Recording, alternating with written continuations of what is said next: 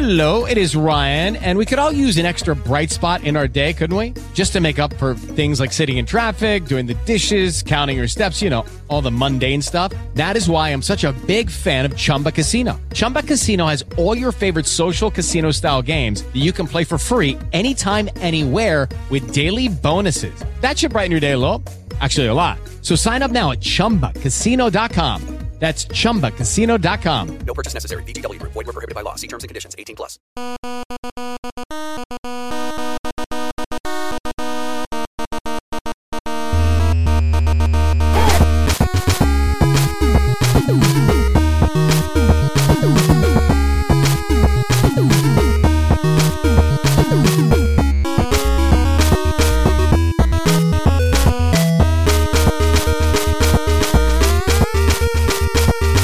Hello and welcome to episode number 61 of the Cheesesteaks and Controllers podcast presented by Fox BHL The Gambler, 102.5 FM, 1480 AM, and iHeartRadio. This is Jason Finelli and I am the esports and gaming insider for Fox BHL The Gambler. And folks, I know we like to talk about esports and general video gaming in this podcast, but because of a vacation I am taking this week, I'm recording a little early. I'm recording on Tuesday, going to post on Wednesday, changing up the schedule a little bit on you. But in doing so, this episode is a very esports heavy episode, only because the general gaming news hasn't happened yet. There's a Pokemon Direct on Wednesday that I unfortunately am recording before, so I won't be able to cover on this week's show. Still have a lot to do, though, and there are two great interviews coming your way this week, as well as a full preview of the Call of Duty League Championships this weekend. But before we do any of that, let's get right in to the 6 in 60 seconds. The Overwatch League Countdown Cup is decided. The Chengdu Hunters will play the Los Angeles Gladiators, and the Atlanta Reign will play the Seoul Dynasty. Your Fusion lost 3-1 to Seoul in their only play-in opportunity. EVO Online 2021 ends as Hitachi defeats Sonic Fox in Guilty Gear Strive's North American Grand Finals. Other NA winners include IDOM and Nephew in Street Fighter V Champion Edition, and Ninja Killer 212 in Mortal Kombat 11. 100 Thieves has qualified for two major tournaments, the League of Legends World Championships and Valorant's Masters 3 Berlin, with big wins in each league. Elsewhere, Rainbow Six Siege's Year 6 Season 3 content is called Crystal Guard and features Osa, the first ever transgender operator in Siege. Wonder Woman has been announced as a new skin for Fortnite, which also adds an Among Us-like mode called Imposters. And finally, the classic PC game Myst will come to the Xbox console for the first time ever when it launches on Xbox Game Pass at the end of August. Those are your 6 in 60 seconds.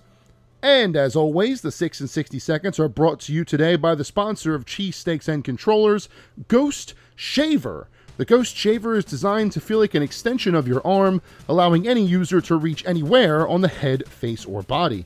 The precision cutting system gives you a close and smooth shave every single time, with 5 rotary flex action super thin blades and a patented handle design that fits into the palm of your hand precisely.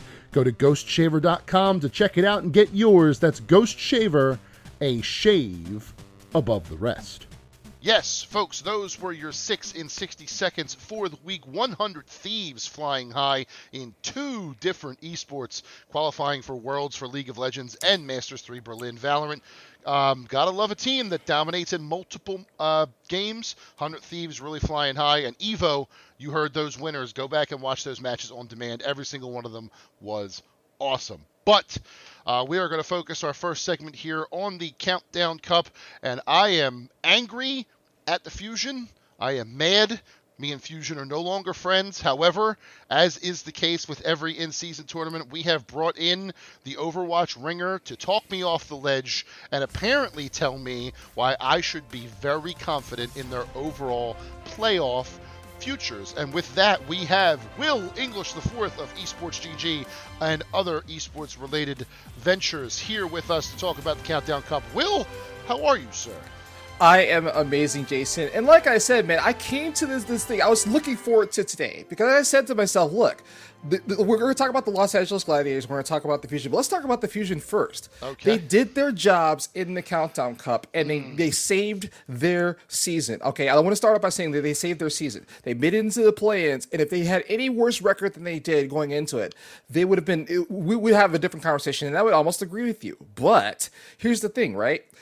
Depending on how the Countdown Cup goes, and we have to talk about the Countdown Cup. It's kind of a distraction for the playoffs. But depending on how the Countdown Cup goes, right? Their first match in the play-ins for the tournament for the playoffs, which is representing kind of a knockout stage, kind of they've been playing all year. But to get into the actual playoffs in September, to play in the esports all things in September, they have to do two things. First is they got to beat Hangzhou. They got to beat the Spark, which they've done twice already this year. Trends notwithstanding. And if records stay in place for the team at the top of the ladder for most of these play-ins or for the knockouts, if the trend continues, then the team that's going to be in the top of the ladder in the East is going to be very, very cold.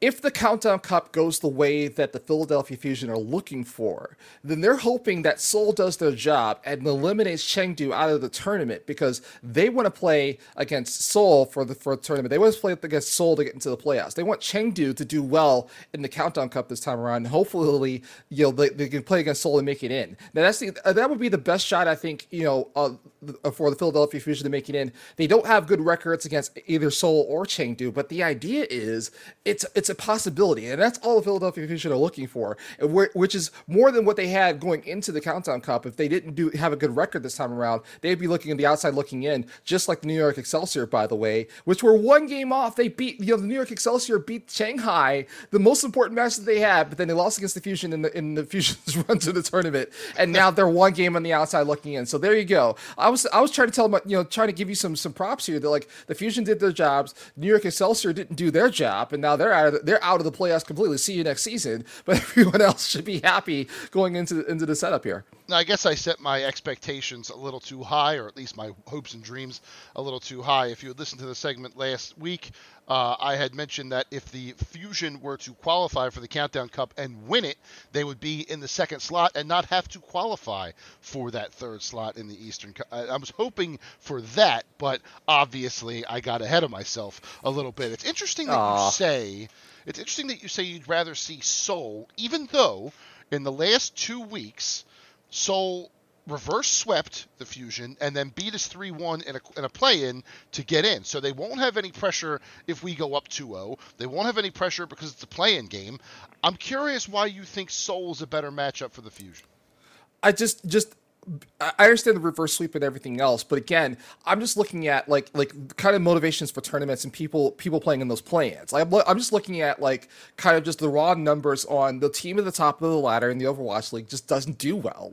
I think the Summer Showdown was the only trend to reverse to where the top team at the top of the ladder made it in. So I'm just going off feelings, man. I mean, I kind of understand the raw, the numbers that you have, but for me, I'm like, look, if Seoul's at the top of the ladder, they would have lost against Chengdu, hopefully, and then they'll just be demoralized enough, right? They'll just be vulnerable enough for the Fusion to kind of take advantage of it and making it. Now, again, all things being equal, and everybody rested up, and no one, traveling to Hawaii, which again, neither Eastern team needs to do. They don't need to travel at all, right? It's still a thing. But I'm just like I said, I'm just saying that there's a chance. That's all I'm talking about for the Fusion is there's a chance, and they had a better chance with the Seoul in the pocket versus versus playing against Chengdu. If the Chengdu somehow gets upset for some reason, I think that would be the more dangerous team, the dangerous team to play against to get into the tournament. They might buck the trend and actually win the top of the ladder.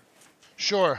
So I like your optimism, and I appreciate it. I'm going to hold that to heart as the Countdown Cup rolls on, hoping for a couple Chengdu victories and a Seoul knockout so that we can get that Seoul Dynasty, and then hopefully Fusion can beat Hangzhou, beat Seoul, and get into that Final 8 where anything can happen in the Overwatch League playoffs. And speaking of anything can happen, let's talk about the Countdown Cup Final 4, because 3 of those teams make sense. One of them really doesn't. We have to talk about the LA Gladiators. What a heroic performance they put on Sunday of this week, beating the San Francisco Shock in an absolute nail-biter to get into the Countdown Cup. You are not high on their chances, though, going forward. So what do you attribute their success to, and why do you think the buck stops here? Okay, so let me talk about the West for like 1 second. All right, imagine we have not talked about the Los Angeles Gladiators all season. They have not made it into the knockouts. They have not made it into the play-ins. They have not made it into anything. But they were consistent enough, and they had enough of a map differential to get to where they are. Actually, there are 4 teams tied with with the same record going into the West, going into this tournament, right? So now it's just a battle of who's got the better map differential, who's gonna put some points together. So I do congratulate the Gladiators for like understanding what their chances are in the tournament and stepping up and making it in. Now, and also too, there's a little bit of chaos theory going into this tournament, which I love chaos theory, right? So for the playoffs themselves, right, the San Francisco Shock, although they're in second place, could, it depending on how the Countdown Cup goes, right? This is where it becomes very important.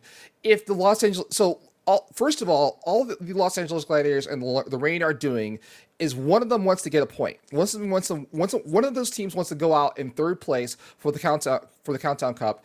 And then that will put them in position to either make it into the bracket, so they'll overtake the Shock and get it into the bracket, or they're going to get force them into the play-ins. But there's also a scenario that could occur that if the Los Angeles Gladiators and the Reign both make it into the grand finals, which means that one team would get 3 points and one team would get 2 points, depending on the result, then it also could not,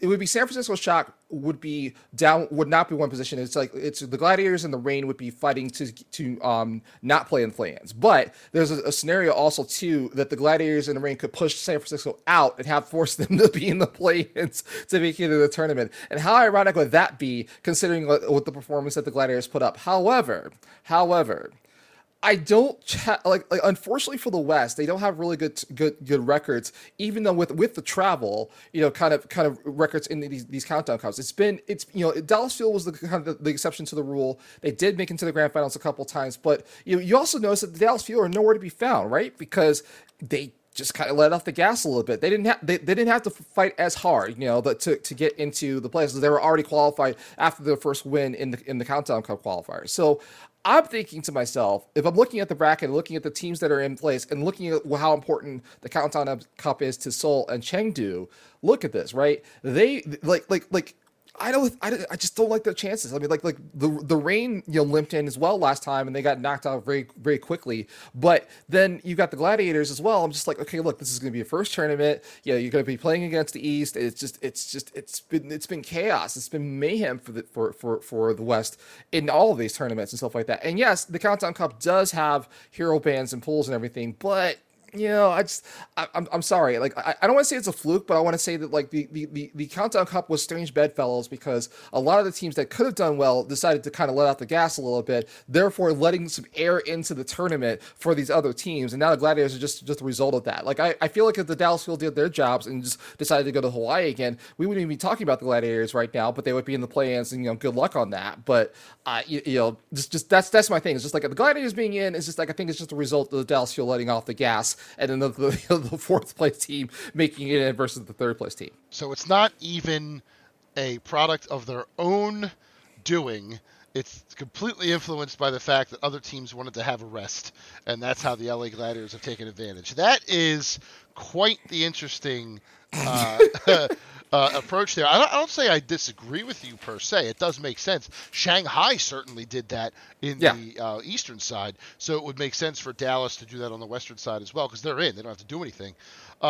They can just take it easy and rest their players and get their strategies going for the playoffs. So I like that idea. Makes sense. I don't know that I necessarily subscribe to it completely, but and I think that's going to become apparent in our predictions coming up here. But yes. All right, so let's talk about the Countdown Cup and how it looks right now. So our first matchup on Thursday night, August 19th. So if you're listening to this when the podcast drops, unless I decide to drop it early, which could be a thing, this match will have already happened. We're talking Seoul and Atlanta. You have Seoul as a flat-out 3-0 over Atlanta. I think Atlanta's a little stronger than that, and I actually have Atlanta winning this one 3-2. Okay. And a nail biter. It's going to go down to fifth map. I think Atlanta can pull it out in the fifth map, but it goes back to the argument where people think the eastern region is just flat out stronger than the western region. so I can see where you might think you might get a sweep here. I think sweeps are hard to call, honestly. And I just think these teams are a little bit closer than it seems. Plus, I feel like Atlanta always wins one where they're not supposed to when we have this conversation. That's true. So I'm going to put that here and have Atlanta advance. Yeah, for sure.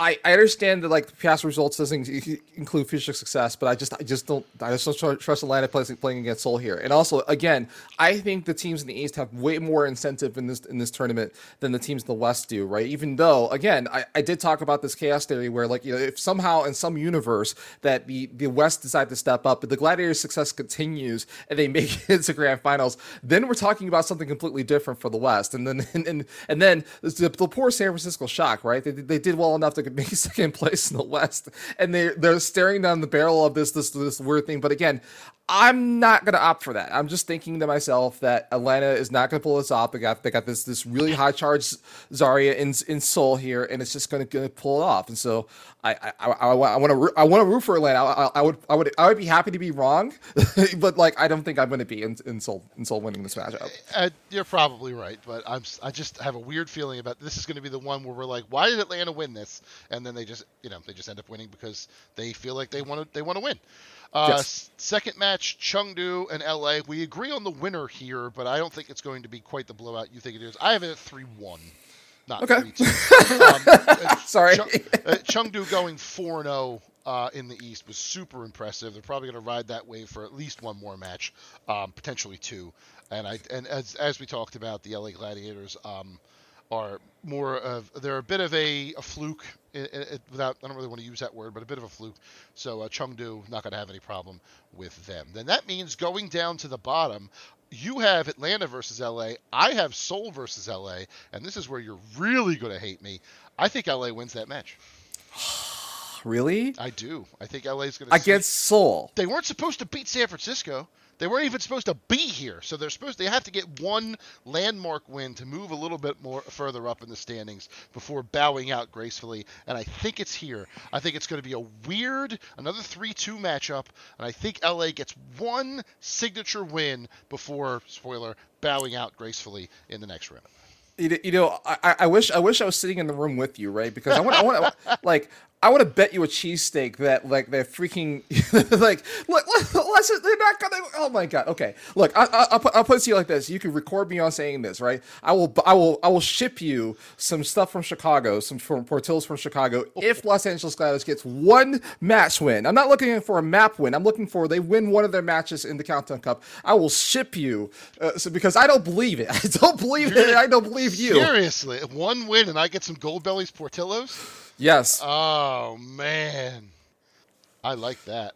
All right. Because we're not rooting for the same cities here, but I'm sorry. This is the one time that I'm going to push back and say I don't believe you. I don't believe. And if I'm wrong, hey, you got some Portillo's out of it. So sure. And part of this is chaos theory too, right? So. I feel like every time we've talked about these, we have then met the next time and been like, why did this team win? What happened? Right. Who are these people? Like Dallas in the first one was a great was a great example, and then they've obviously been good the entire season, and only getting better now that Pine is finally there. So yeah, I think this is the one where LA is just going to shock the world and take a win that they aren't supposed to have. So here you have Atlanta and LA, and Atlanta beating LA 3-2. Obviously, very feasible. You're thinking about this a lot smarter than I am, so I'm just going full crazy mode with this. But all right, so moving on to the winners side, round two. I have Atlanta versus Chengdu. You have Seoul versus Chengdu. We have the same winners. I think Chengdu gets right into the grand finals. I actually also had 3-2 against Atlanta. Okay. I just feel like Atlanta is going to play them a little bit harder. They also went 4-0, did they not, in the in the qualifiers? So that's two 4-0 teams that I think Chengdu just ekes out a win there to get to the grand finals. So we are in agreement there. And then bowing down to the bottom, I would then have LA playing Atlanta. You would have Seoul right? Playing Atlanta. You have Seoul playing Atlanta. Yeah, you have Seoul playing Atlanta, and you have Seoul going to the grand finals. I have Atlanta going to the grand finals, beating LA. I think this is where LA's Cinderella run stops. I don't want you to judge me anymore. So my finals is Chengdu and Atlanta. Again, I think that goes 4-2 Atlanta. You have 4-3 Seoul. So our mind with the winner is the same. Yes. Chengdu is just gonna. They were super strong in a very strong Eastern side. It's just how we get there that you are now betting me good food. Yes. So. Yep. Like I said, you put me on the record of that because I want to be wrong, but you know what? Like I said, it's I don't believe you. I like here. I'll put it to you like this: I want to believe, but I don't. But I don't. So I do not believe. Yeah, I was wrong about the Atlanta Reign. I will admit to that. But the Gladiators, I don't think I'm wrong. And yes, your little shock the world pun. I didn't forget that one, right? Like shock the world, right? Whatever. Right. I just don't believe it. I'm happy to be wrong. And hey, look. The consolation prize is that at least we'll see them again in the play-ins, and there might be a different fate there as going into the tournament. But either way, I mean, it's just this. I don't believe in the Gladiators, man. Sorry. Listen, it's not the LA Valiant we're talking about here. It's the LA Gladiators. So real quick before we adjourn on this, what is it that you would attribute the Chengdu Hunters' success to in this Countdown Cup? Going 4-0 in a very strong side, having no issues getting through to the qualifying round, to getting to the Countdown Cup. What about their play in these 4 matches really has given them a bit of an edge going into this Countdown Cup, and then by proxy to the playoffs, as if they win it, they'll be one of the top 2? Well, I mean, I would just imagine for Chengdu, it's just like they've kind of a little bit of a revenge story, right? Because they've just been gatekept by Shanghai for most of the season, and now again with for the Gladiators with the Dallas Fuel in the West, kind of like letting out the gas. That's one thing, but in this particular case, I think Chengdu was actually a really, really good team. It's just that they had a better team in Shanghai, and so now you kind of have most of the players on the team just like looking at the Countdown Cup as a chance to kind of shine and to kind of cement their place in the East, and also too. I don't know about all the rest of the teams in the East as well. It's just like some of the minus of course the Fusion and a couple other teams, but just like I'm looking at Chengdu and I'm thinking like, man, why couldn't they play like this earlier in the season, right? Like why couldn't they play like they are now and be this dominant earlier in the season? I don't understand why, but all things considered, I think for the Countdown Cup, and I was actually going to start off by saying that the Countdown Cup I think was a distraction from the playoffs, because for most of the teams, most of the dies were set for most of the teams going into the Countdown Cup. It's just a matter of positioning, right? And for some teams that were looking on the outside looking in, but Chengdu on the other hand, they have an opportunity. They kind of had an opportunity to kind of keep their momentum going and actually make it into the playoffs. So I think it was a better motivation than just trying to win. It's just like more of like, no, we don't want this to be a question mark. We want this to be a definite initiative of getting into the playoffs. So I think it's much better for Chengdu this time around. All things being considered, but I think the skill drain for Shanghai was less of an effect than the Dallas Fuel drain on the West and the Countdown Cup this year. Sure, no, I agree 1,000%. Shanghai basically had it locked down. For the first 3, and now that Chengdu has been able to stretch themselves out a little bit and show that they are just as good, if not better, than Shanghai, that would be one hell of a playoff showdown should we get that a little later on in the season. So, Will, thank you as always for joining us. We really appreciate when you're here with us talking Overwatch and everything else. We will have you again for the playoff preview. I would not do that without you. We'll talk about the teams that need to qualify and who we think will qualify there and how it will play out from there. But in the meantime, Will, thank you so much for your time. Have a great week. Enjoy the Countdown Cup, and we will talk again soon, sir. Thank you so much. See you later. Okay, round 2. Name something that's not boring. A laundry?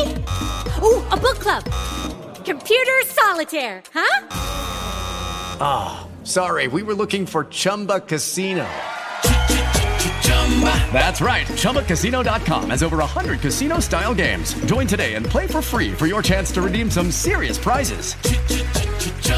ChumbaCasino.com. No purchase necessary. Void where prohibited by law. 18+ terms and conditions apply. See website for details. All right, now before I move on with our second interview of the day, I did want to take a look at what is coming out this week because there is a ton of games coming at the end of this fantastic week. So let's dust off our glasses because it's been a while and have a taste of what's on tap.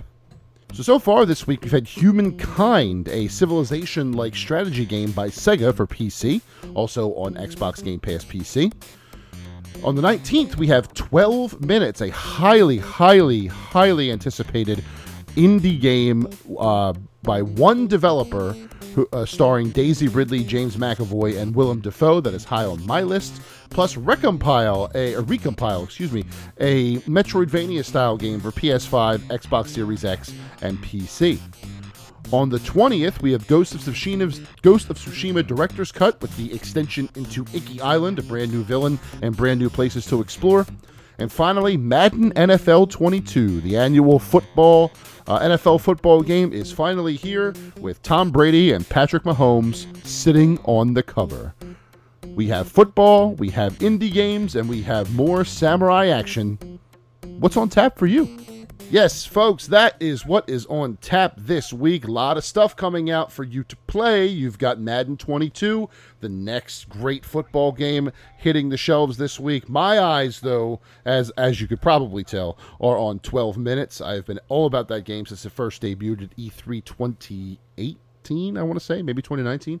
And the fact that they added that all-star cast just makes it even better. But enough of the fun talk. We do have to get into some serious stuff here. As I mentioned last week, because of the lawsuit and everything that's going on with Activision Blizzard, the Overwatch League and now the Call of Duty League are starting to lose some sponsors, and I've been wondering what that might mean for the league and for esports in general. And to answer that question, I have brought in another ringer. Will English was the Overwatch ringer in the beginning, and here we have an esports ringer, one of the most prolific esports journalists in the industry, has been doing it now for 10 years, and is most recently named the editor of Esports GG in the Americas. His name is Dustin Steiner, and he is here with me right now. Dustin, how are you today, sir? I'm doing very well, Jason. Thanks for having me on. Absolutely, and I am not just talking you up like that because I technically write for you. I'm sure it doesn't hurt. I'm sure it doesn't hurt, but those are all actual real things. So, first things first, before we get into the discussion about the sponsorships with the two leagues, I wanted to ask you, since you've been around for so long, in your experience, what do you think is a better approach for a league that wants to start in the esports realm, but wants to be able to bring in a casual, non-gaming fan that can still get involved and get into these leagues? A city-based league, like how Overwatch and Call of Duty League do it, or an organization-based league like everything else? Well, I mean, I think that's the $20 million or $30 million or $60 million question that Blizzard's asking themselves over the past couple of years. Honestly, it's really hard to say because, like, the city-based experiment with Overwatch League has only been ongoing for a couple of years now. Call of Duty League's even newer than that. It's hard to say whether we've really attracted new fans that just identify with their city and kind of form that tribalism that you see with traditional sports teams. Sure. But that being said, I have seen a lot of interest spring up around the city-based leagues and like organizing parties and like themed like events around the teams and stuff. You know, I do think that there is something to be said for esports as a global esport, or not esport, but sports like thing that people can identify with no matter where they live. So I know I'm not really answering your question. It's 6 on one hand and a half dozen the other. But you know, the teams like TSM, your CLGs, your 100 Thieves and stuff have been established as their own media empires, their own right. I think that that identity and like the idea around those teams have more of a resonating effect than just, you know, say a Shanghai Dragons that was established as a team because someone bought in and decided they wanted the Shanghai slot. So I think that probably is the stronger play that has more of a record of success. Yeah, I'm with you on that. I understand how, like, the organization, you can build a brand around your esports teams and then build that brand into something more, which 100 Thieves has done. That Cash App compound did not build itself. But at the same time, I feel like if we're talking about, like, the non-esports followers, like people not like you and I who wouldn't even know what a video game is, let alone an esport, having themed events and parties, like you said, in a city, I feel like can bring those people in a little bit better, because as much as the esports organizations are doing well, as you said, and that's true, there's no denying it, they do skew towards the gaming audience. They don't really, I mean, other than signing, like FaZe Clan signs Ben Simmons or professional athletes and stuff like that, maybe you're more in tune with it than me, but I don't see them reaching out for the more casual fan as a city-based approach would do. And now also, I could be biased because without the city-based approach of the Overwatch League, this podcast would probably not exist. So I am a big proponent of the city-based format for that reason. But yeah, I feel like the brands, the organizations can do more to bring in people like the parents of the kids who are watching Overwatch or watching League of Legends and stuff like that than just the viewers themselves. That makes sense? It does, yeah. I do. I have seen a lot of parents able to more easily understand what's going on if it's a city-based team, whereas, like, you know, just an example, when E-League used to air CS:GO matches on TBS, I used to try and get my dad to tune in, and like he'd watch it and be like, okay, so who are these teams? I'm like, well, this is FaZe Clan and this is Team Solomid, and they're playing Counter-Strike. And he's like, well, what city do they represent? I'm like, well, they don't. They just represent, you know, the brand and the players themselves and whatnot, and just sort of pride around that. And he's like, well, I don't get it. Like, why would I root for FaZe Clan over Team Solomid? I'm like, well, you'd have to like the players, I guess. He's like, well, what if I don't know the players? I'm like, I don't know what to tell you, man. They're playing Counter-Strike, so guns shoot, they hit the bang, click heads. I don't know what to tell you, man. I think that's just a generation of conditioning with the main sports, your football, baseball, basketball, and the like. They've grown up on leagues that are either city-based or, to a lesser extent, college-based. Which is still territorial, like land territorial. 100 Thieves, they have a place in LA, but they're not the LA Thief. Well, they are in one league, but they're not, you know what I'm saying? So yeah, I can see where he's coming from. It is 6 of one, half dozen of the other, and it depends on what your focus is. If you don't care about the casual fan and you're just trying to get all the people who like esports to like your brand, then power to you. But I feel like there's a ceiling that could be broken in traditional esports by adopting more of a territorial format. I think college esports could do that, but that's a whole nother discussion, and I only have 20 minutes. They how long you got? That one needs a lot. Yeah, that one needs a long time and structure. But again, we can't get into that now. So I do want to address the topic that I actually brought you here for, and you probably prepared for, and not throw any curveball questions at you. And that is this sponsorship situation affecting the Overwatch League and the Call of Duty League due to Activision Blizzard's lawsuit from the state of California addressing their workplace culture or lack thereof. The Overwatch League, I had pulled up the article here, the excellent, let's shout out to Briggsy Cakes at esports.gg, Brittany Gonzalez, a fantastic piece going over all of the sponsors that have left the Overwatch League so far. If you have not looked that up yet, please do. They had 8 sponsors at the beginning of the season, and now they have 3. Cheez-Its, Kellogg's, Pringles, State Farm, and T-Mobile all pulled out. Coke, Xfinity, and TeamSpeak still remain. And then on the Call of Duty League side, you have Astro, which is a huge one, and then the U.S. Army, which is a big one, but not as big as Astro, in my opinion, have left that league as well. Are these the only ones that'll pull out, or by the time the season's end, will we see more of a reckoning? I really think it's going to depend on the actions of Activision Blizzard in terms of, like, you know, what actions they take, whether or not they're listening to worker demands. It's going to be very interesting to see which sponsors are willing to say, okay, you guys have at least tried. Here's our sponsorship money continuing, or whether or not they just say, you know what, we're gonna wash our hands of this and kind of go our own way and let the league go their own way. I'm sorry, repeat the question.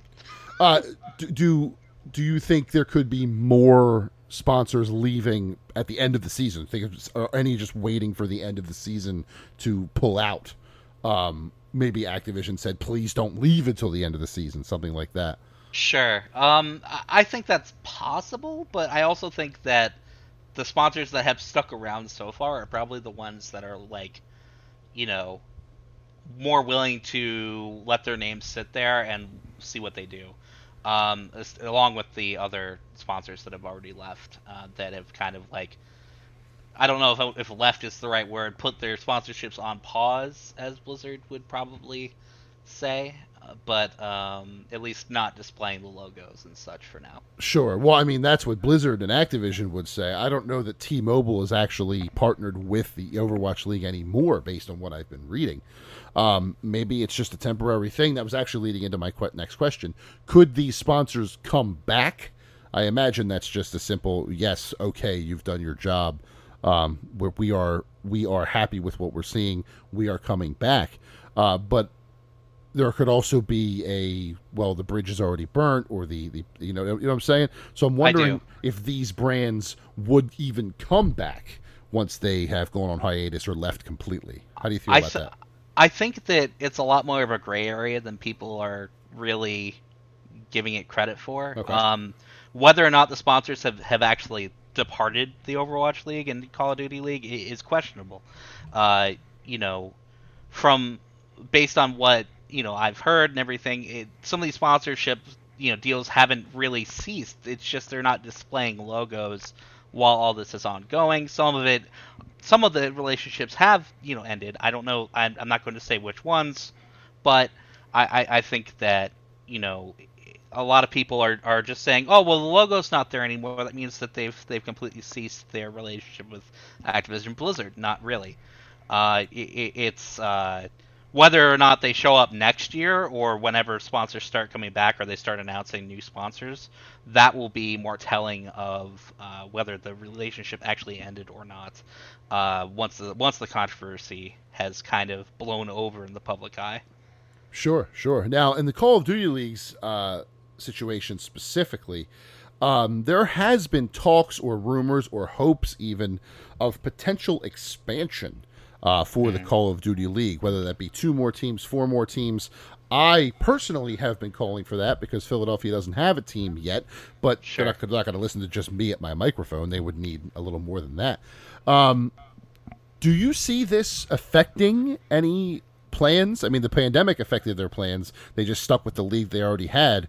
Now this could also throw a wrench in that expansion plans as well.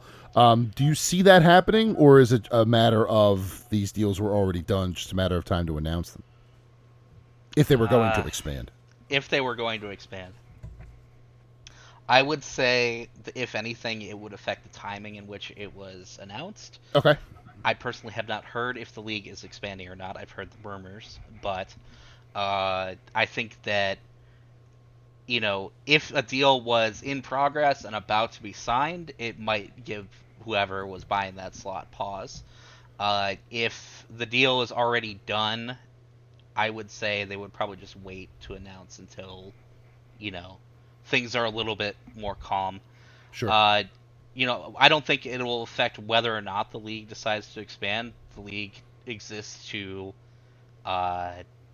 better itself and to make Activision Blizzard money and to make the teams, presumably, make the teams money.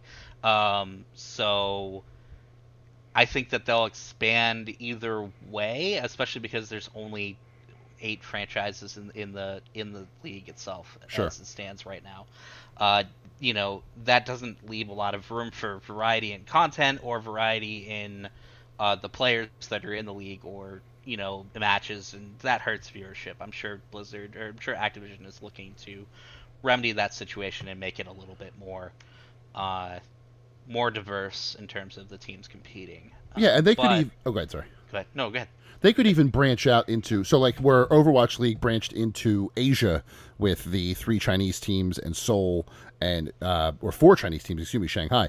You could send the Call of Duty League into Europe.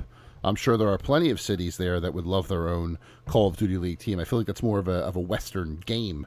So you could just do what you did in Overwatch League in Europe and more in America. I don't know that they would get as many teams in the first expansion. They wouldn't go up to 20 yet, but I do think that there is room to expand. And again, I'm mostly saying that because I want a team in Philadelphia.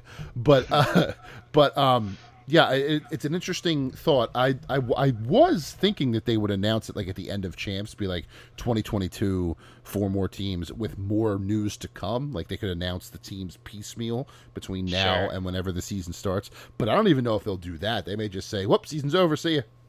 Yeah, they didn't do that for Overwatch League expansion. They didn't announce that the league was expanding until they were ready to reveal the brands and reveal where the teams were. Sure. And all that stuff. They didn't do it piecemeal.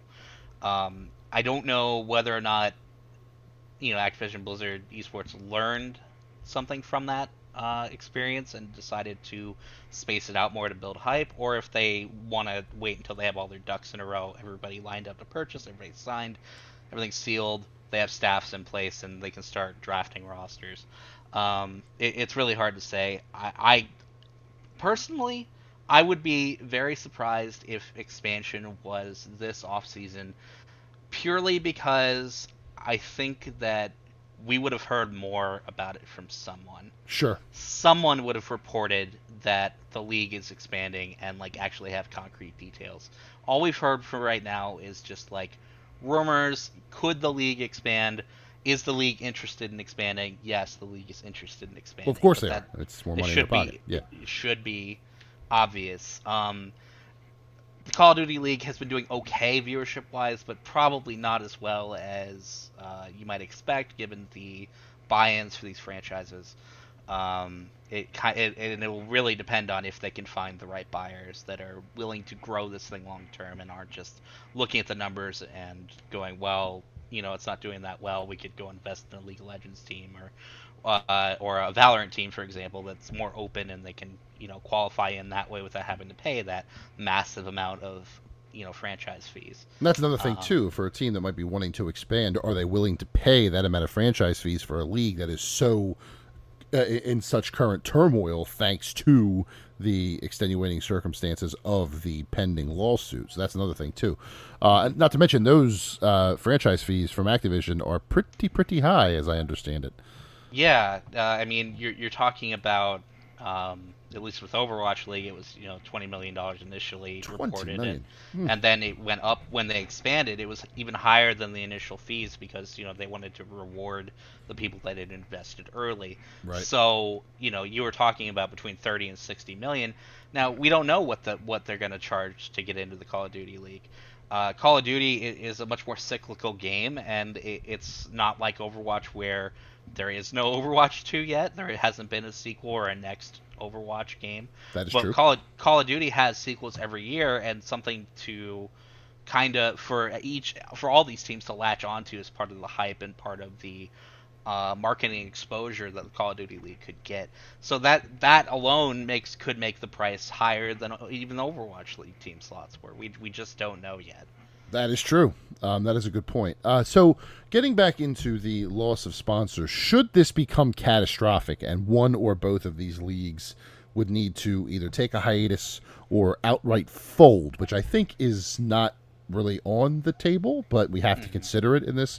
Well, the hiatus is. The folding is what I'm saying is not sure on the table here. Is there an esport, and I think you already mentioned it, that you think could fill that void and become a huge game with all of their own viewership plus all of that extra viewership to become the top esport in the industry? Well, I mean, to become the top esport in the industry, that's going to be a hard order to take from League of Legends. Sure, that's true. Just to start with. But to fill the hole that Overwatch and Call of Duty could potentially leave, you have games like Valorant, which I did mention before. Riot's Valorant just had a very successful Valorant Champions Tour North America event this last weekend. Very well viewed. Players are popping off left and right. A lot of these players or at least some of them are former Overwatch players. That's true. So there's already name recognition there. Like people could easily switch from OWL to watching Valorant because there's at least some storyline there that they're able to follow. Mm-hmm.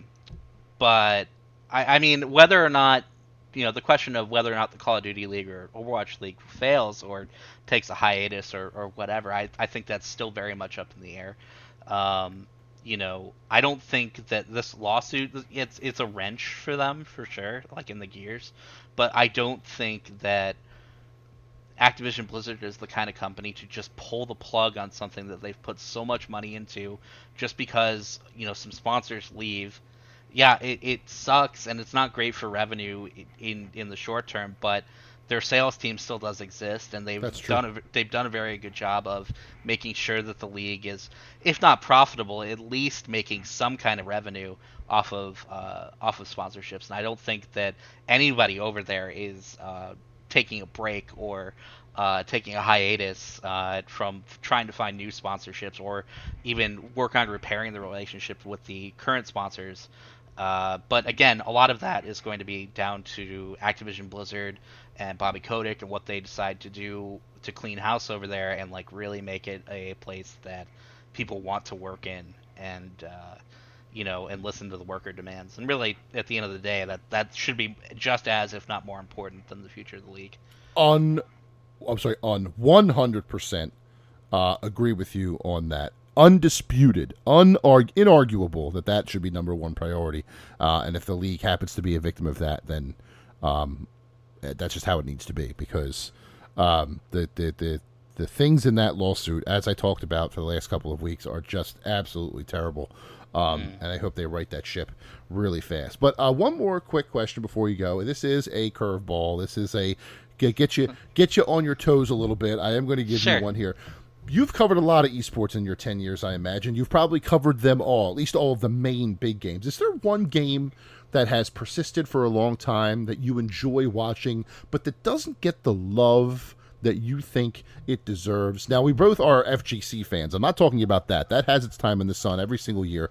I'm talking about an esport where even for its biggest events just doesn't quite get the viewership or the exposure that, in your opinion, it deserves. That's a tough question. I think that... Oh, God. My younger self is yelling at me to say StarCraft right now, but I won't. I won't. I really, the game to me that has been the biggest, Tier 2 esport that's always been there, but, just doesn't really get the kind of mainstream esports attention it deserves, Rainbow Six. That was my answer, too! Yeah, I think that Ubisoft has done a great job of turning that game from what it was when it first came out, where it was just okay, it's just another Tom Clancy shooter, no one really cares, to really building a true competitive scene out of it. I think that it's really hard to compete in the current FPS marketplace. You've got your Valorants, your Counter-Strikes, your Overwatches, your Call of Duties, that you're just trying to compete against. And Rainbow Six is such a complex game that trying to get that level of casual understanding to where they can really watch an esport, aside from the finals of the major or something like that, if that's on, you might get people to tune in. But to watch your typical group stage event, it's just people watch it and they're I'm watching 4D chess. How do I make sense of anything going on? So I think it's underappreciated for sure. Do I think it will eventually rise up the longer it's around?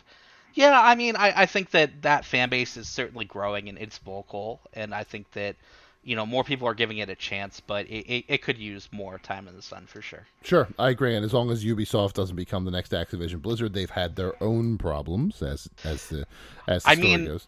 Honestly, at this point, it's not so much a developer problem as it is an industry problem. That's correct. This happens at any male-dominated, it's being a white male myself. I don't know how how much authority I really have to speak on this, but in any male-dominated sector, this has been an issue, and I think it's just a growing pain that gaming is going to have to go through, and by extension, esports. No, I agree 100% with that, because we're not even and again, like you said, when it comes to gender, orientation, race, all that stuff, my background is a white bread sandwich where the middle of the sandwich is another piece of white bread.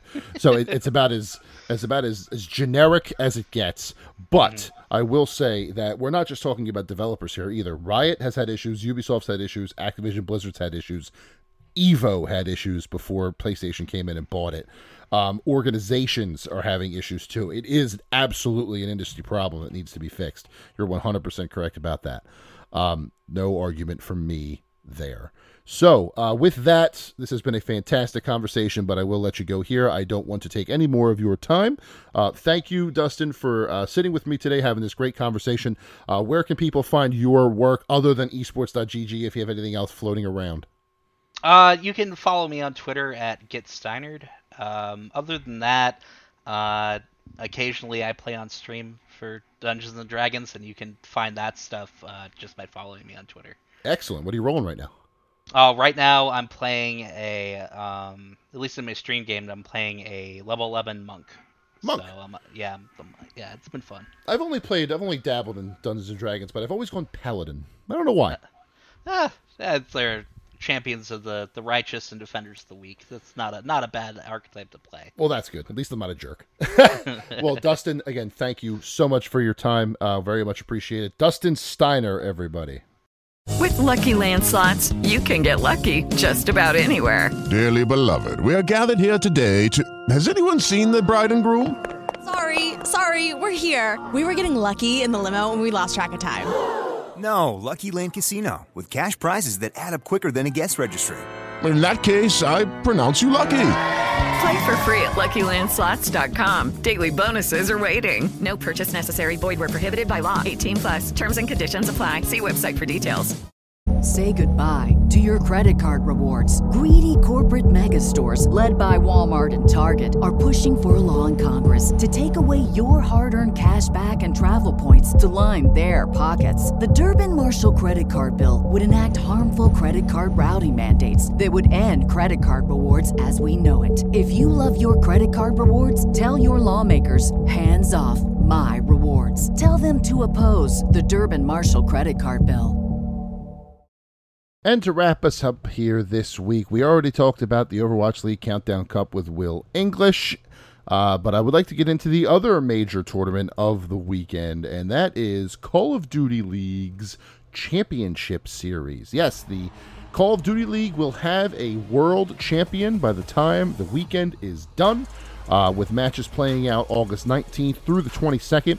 If you go to the Call of Duty League website, you can go and make your perfect bracket. If you choose all of the winners plus all of the map counts, you win $100,000, or best bracket wins $10,000. Either way, decent payout if you know what you're doing, talking about the Overwatch League. I don't, but I did fill out a bracket anyway, so I'm just going to go based off of my very loose interpretation of the bracket here, who I think is going to move on, and what I think the map counts are going to look like. Do I think this is verbatim what's going to happen? Absolutely not. Follow at your own risk, but hey, let's see what we can do to get us out of here. So, first matchup of the Champs weekend is 3 p.m. on Thursday, Minnesota at Dallas. I do think Minnesota is going to upset Dallas here 3-1, just based on the strong Stage 5 that they had, coming back and winning in the first ever best of 9 reverse sweep in Call of Duty League history. So I do think Minnesota rides that wave and beats Dallas here 3-1. Second match, also on the winner's side, is the Optic Chicago versus the New York Subliners. I like the Subliners a lot, but I do think Optic takes this one 3-1 as well. Moving down to the elimination round, so here's an interesting. Oh no, I'm sorry, I have that wrong. Never mind. So in my bracket, the elimination round 1 at 6 p.m. Eastern on Thursday would be Dallas versus the LA Thieves, and I think Dallas would have no problem with them 3-0 over the LA Thieves. LA Thieves, thanks for coming, but that's it for you. And then also on Thursday in the elimination round, it would be New York versus Florida, and I do think New York takes 3-1 from the Mutineers. So my final 8 after round 1, going into Friday, on the winner's side, I have Atlanta and Optic, and Toronto versus Minnesota.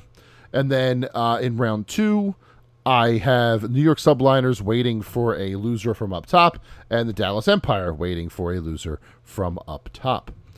Going into those winners round 2, I think Atlanta takes Optic 3-1. Atlanta is still the best team in the league this year. And I do think Toronto avenges that loss from Minnesota 3-2, another nail-biter. But I do think Toronto does come out ahead in this one and move on to the winners finals. They need to get that loss out of their system. They need to get that taste out of their mouth. And the only way they're going to do it is to beat the Rocker here. And I do think that's what's going to happen.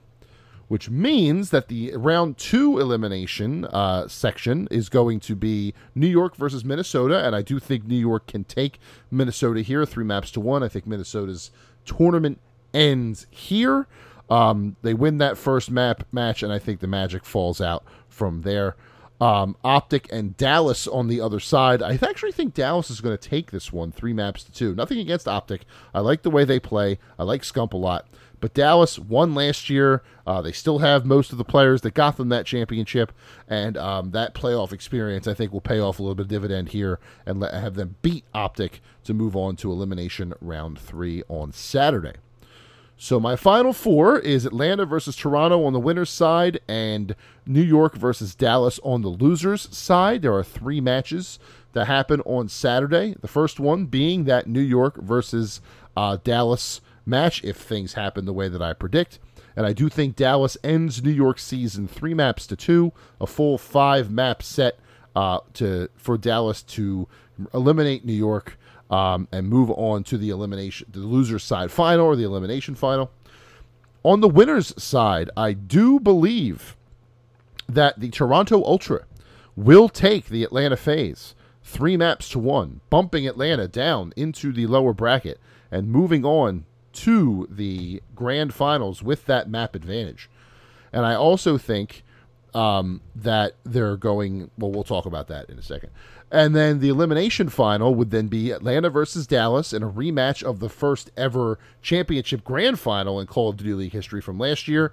And I think Atlanta will avenge that loss 3-1 and move into grand finals once again, avenging, getting the Dallas Demon off their back and getting into grand finals. And when they get there, I am predicting that despite the 1-map advantage for Toronto by coming from the winner's side, I think Atlanta will take 5 of the 6 maps in the championship grand finals, and the Atlanta FaZe, the best team in the league for basically the entire year, will be your Call of Duty League champions for the year 2021. It's an easy pick, I know.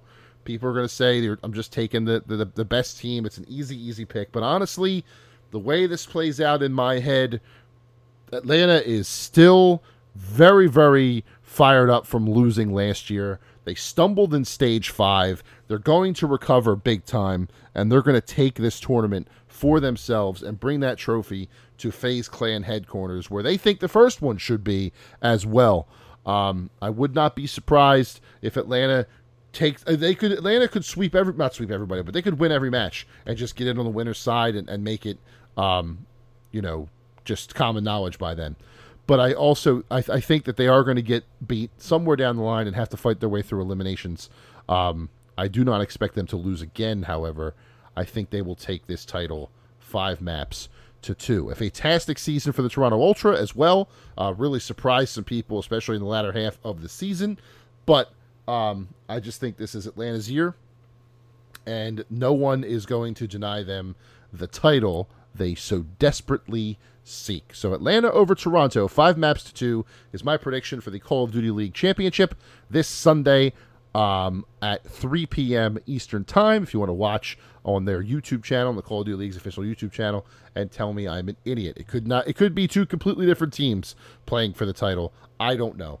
But based on my pick'em on the Call of Duty League website right here, Atlanta 5, Toronto 2.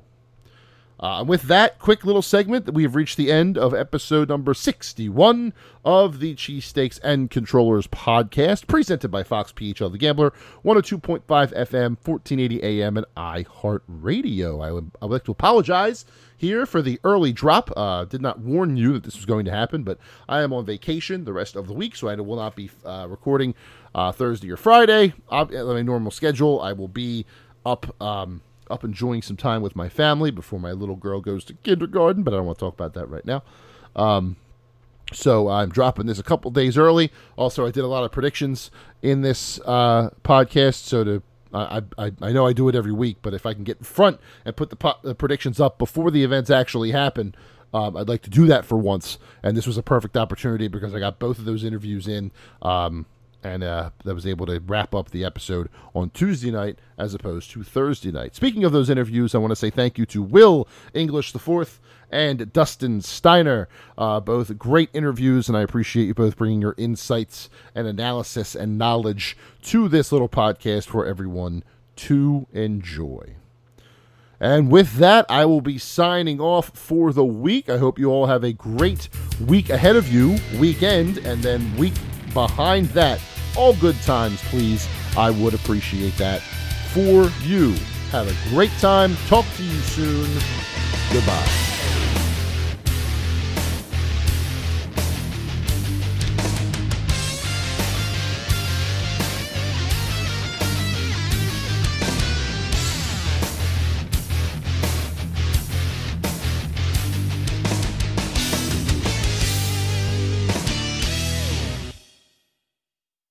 With the Lucky Land Slots, you can get lucky just about anywhere.